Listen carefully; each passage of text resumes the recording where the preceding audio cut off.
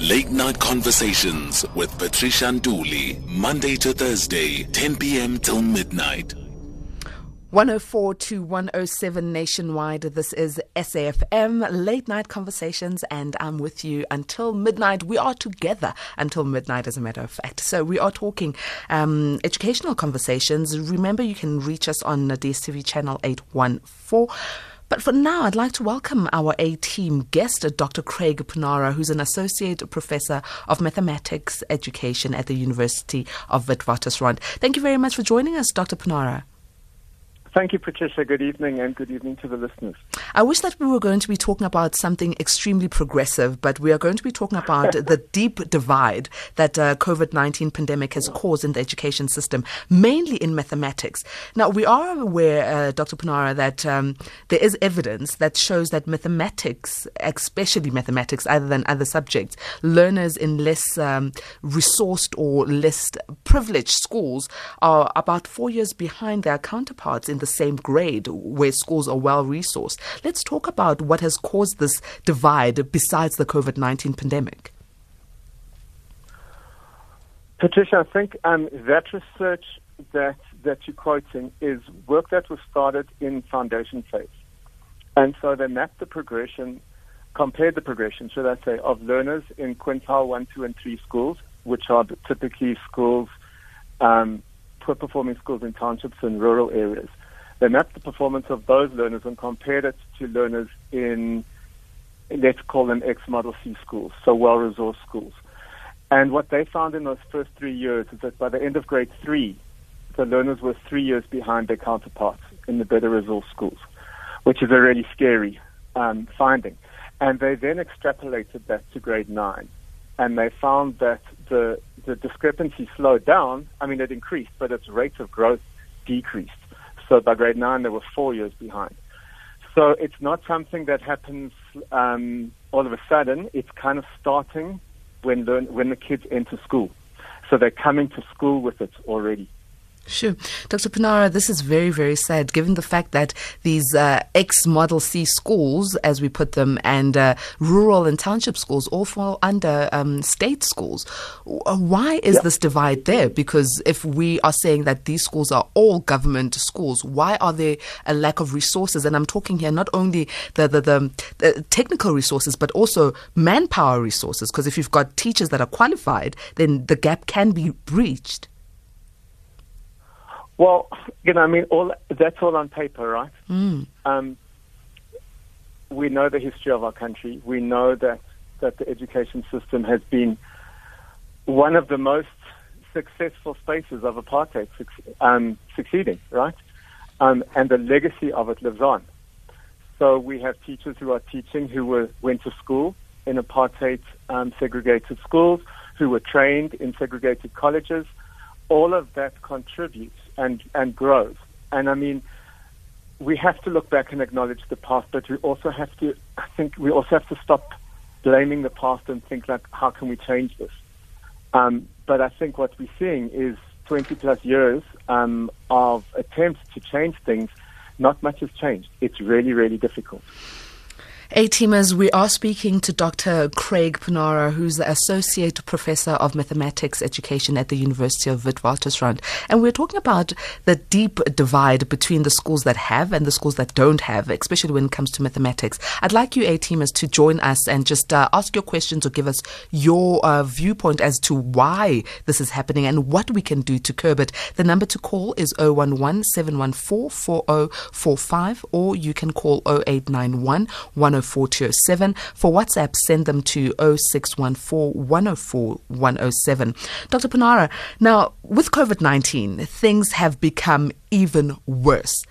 Because other schools have been able to maintain an online studying platform, whereas other schools totally shut down, especially for grade 9s.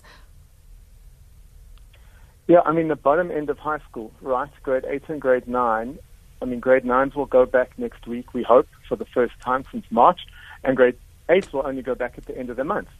And so for us, because the work that we've done in our project at WITS for the last 5+ years has focused particularly on grades 8 and 9, this is the area where we're most concerned, because it's been historically an area of neglect in the education department.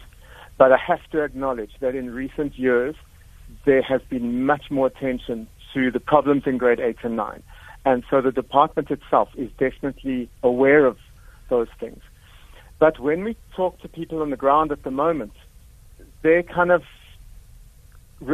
continued comment is that the focus de facto right now is on getting grade 12 through grade 12.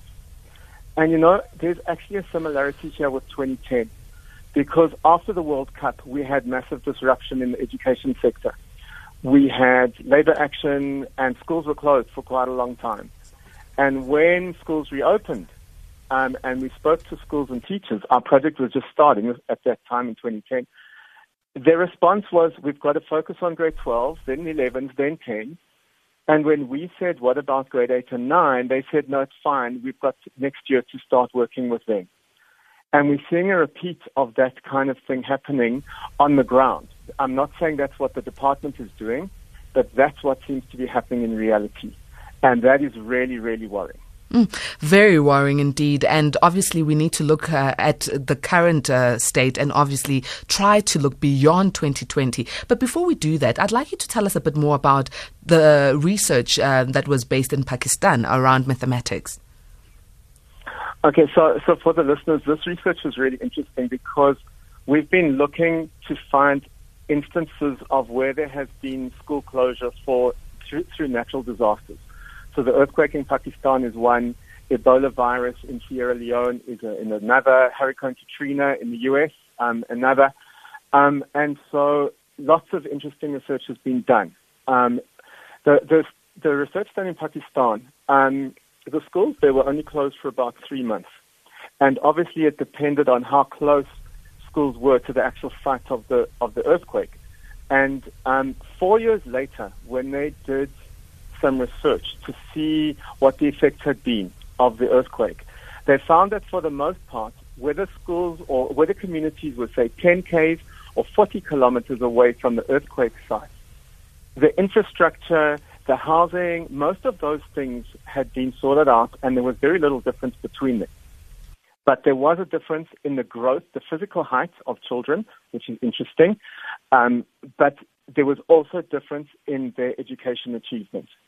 And what they found was, in general, that children up to the age of about 15 at the time of the earthquake, so from 3 to 15, they were up to 1.5 years behind their counterparts in schools that hadn't been severely affected by the earthquake. And they were only missing school for 3 months. Our time loss for COVID in South Africa is way bigger than that.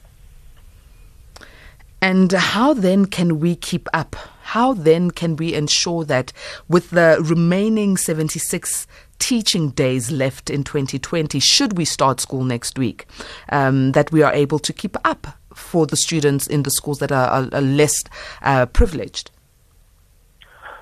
Can I answer that question in 3 parts? Excellent. The first is to say that I think we need to stop thinking of 2020 as a period from now to December and as a year, an academic year. We have several people in education who said the year is over, kiss it goodbye, move on. And while we get their point, we don't think that that's necessarily the best way to think about it. We think that we should be treating the rest of 2020 and the whole of 2021 as one continuous learning period. And so it's not about saying what can we achieve by the end of 2020 as the primary goal. Of course, we must set some targets, but let's treat the end of 21 as really the main goal. So that's the first thing. The second thing is about catching up and keeping up for kids in schools for the poor. The reality is we have 2 separate education systems in South Africa. And so talking about keeping up, as much as we'd like that, I'm not so sure how possible that is. What I think we need to do is invest our time this year and next year in preparing these learners as best we can for what lies ahead in 2021.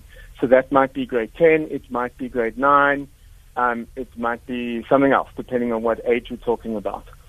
But we think treating this as, say, a 15 or 16-month learning period is a better way to think about it. Because let's face it, how many kids are going to be failed at the end of 2020?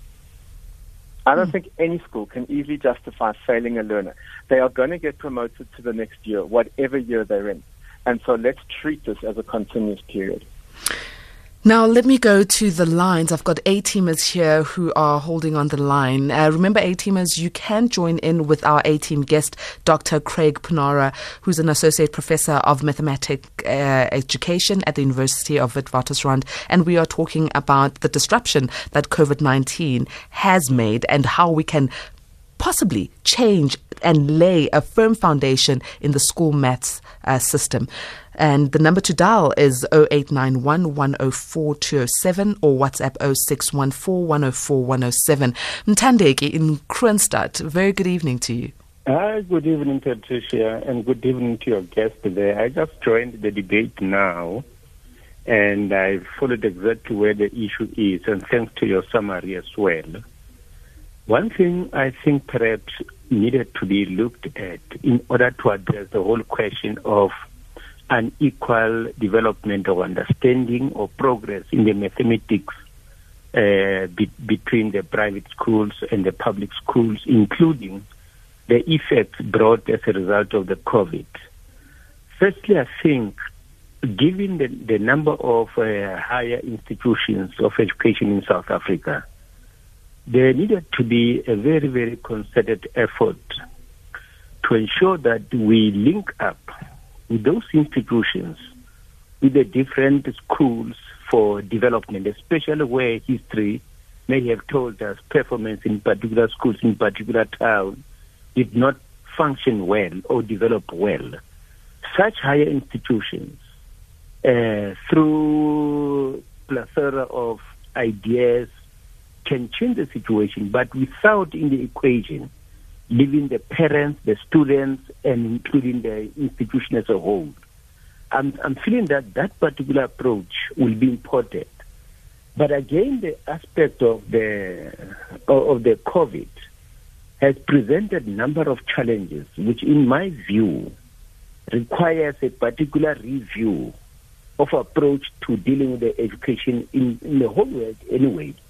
Therefore, I feel the professor is good. I remember one of the programs that were there to ensure that we try to improve the balance in the equation was one of the, I think it's a late Professor Smith, was a mathematician, was a very regular on the television. But it depends on the programs per media, the one that can be given to our people. Because we need to ensure that we invest a lot in that particular area. The interest that must definitely be consistently generated to young people to see the importance of being disciplined whilst at school, and especially at this particular moment when government plays a very important role in supporting kids.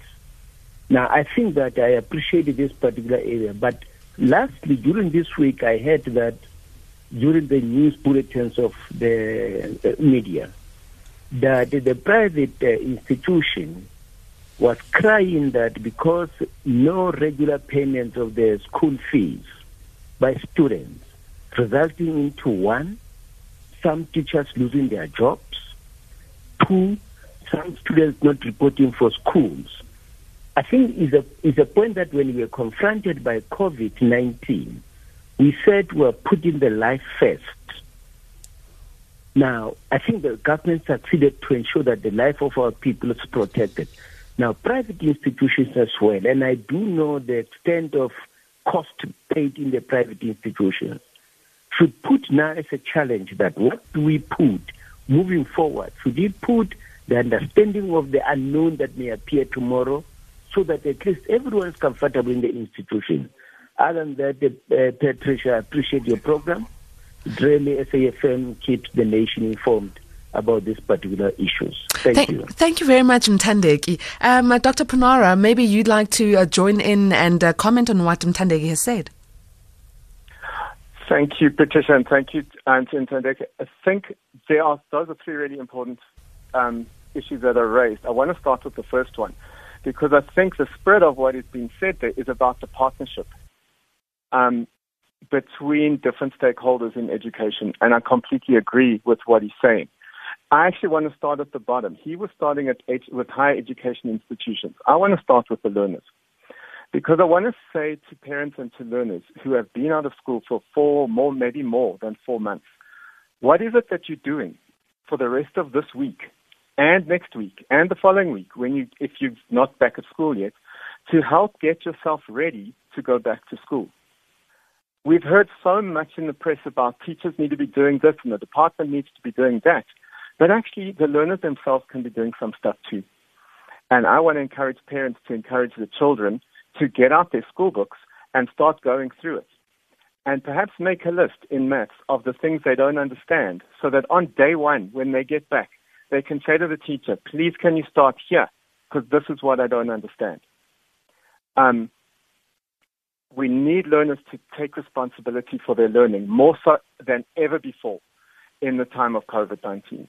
Because you mentioned earlier that there's 70-something days, potentially, of schooling. And I say schooling, not teaching, because I think the reality is that most learners will only be in school for 50% of that time. It's not physically possible for the entire school learner body to be on site at once in any school, I think, in this country. So that situation of learners taking responsibility for their education and not thinking, unless the teacher's there, I'm never going to learn, that needs to change. It's a culture in our country that is really not productive of us moving forward. In terms of HEIs, I would agree, but I also think we have to hold the education department, both provincial and national, accountable. Their responsibility is to deliver quality education in the schooling sector. And so as much as it's important to pull HEIs in, we need to be holding schools and districts and provinces accountable for delivering the quality. I'm going to stop there. I know that there were 2 other points, but I'm sure you've got several other listeners on the line who are wanting to speak.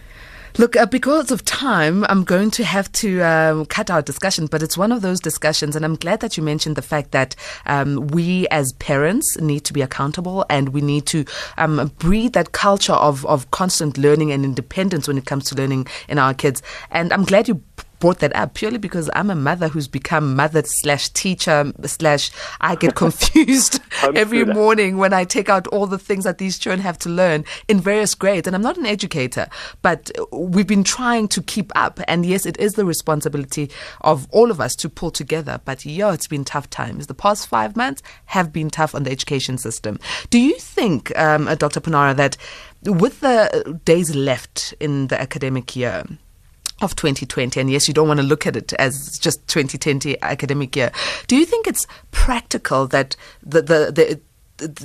we would expect our children not to go to school and feel pressured by the need to finish the curriculum?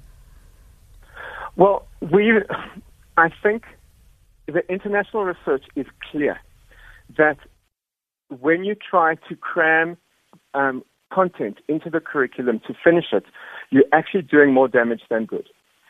Where every single bit of research that you read on recovery after crisis seems to agree on that point, even if they disagree on a bunch of other stuff. They are saying when you try to cram it in, you are going to do more damage than good, and it could mean that the learners learn less in subsequent years. So that message, I think, is clear, and I think the national department is clear on that. They have trimmed the curriculum down so that learners are expected to learn less or to cover less content by the end of the year. Frankly, I don't think they've trimmed it down enough, and I also think that the research is not saying trim down. The research, as I read it, is saying choose the most important concepts and major on those in the beginning. Get the core stuff in place, and the rest of the things will follow in time. But don't just try to cover certain stuff that because it's in the curriculum. Start with the most important things and start where learners are, and remember that they will have lost some of their learning from term 1. They will have forgotten some of the stuff that they were taught at that time. And I think if schools start at that place and they are allowed to focus on what learners need to know and that the curriculum emphasizes the important stuff first, then I think we can end 2020 constructively, with people feeling like, I went back to school, I learned something, and it was positive. And that's part of what we were trying to say in the article that you referred to at the beginning of the section of your show. The reality is that the situation in maths in grade 8 to 9 is so poor in this country that if we can do a good job in the next couple of months, there is actually a good chance that we could have learners better prepared for the new year than they normally would have been in any other year. It's a sad state of affairs, but for me, that's about seeing the glass half full or seeing the silver lining in the thunderstorm.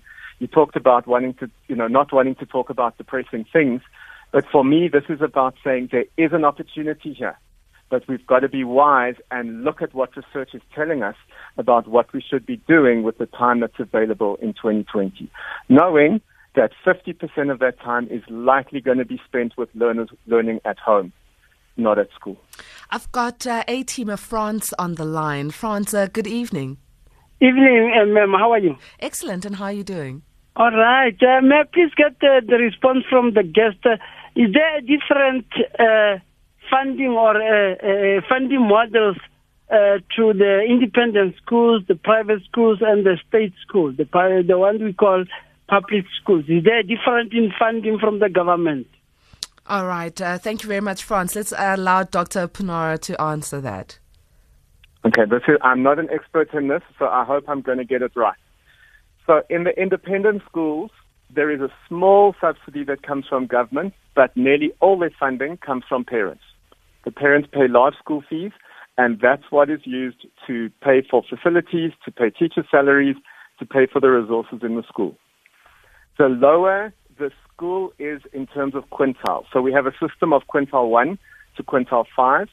Quintile 1, and I think all quintile 2, but I might be wrong, but I think all quintile 1 and 2 schools are what we call no-fee schools, which means that parents are not required to pay school fees. And all the funding for those schools comes from the state. That means facilities, salaries, everything. And as a result, in a sense, the state can only give so much money to each school, and that's why we're sitting with schools that are under-resourced. Let's not go down the line of things that haven't been delivered and sanitation and all those issues. I think COVID-19 has really put the spotlight on government's failure to deliver in 20 years on sanitation and the absolute basics. But that's some of the stuff that government should be providing. Funding to provide computer centers and all that stuff, well, let's be honest and let's be realistic now. Given the financial crisis that we face, it's not likely that government is going to be able to provide a lot of additional funding to schools in the next couple of years. It's a really unfortunate situation, but I think that's the reality. Now, we've got an SMS here from an A-teamer who has not given us their names. They're saying if a study serves them correctly, there is an app that is set out, and he says he thinks it's called Mobi for maths and science for matriculants who are in the rural areas. He'd like to know if you have heard about this particular app, Dr. Pournara.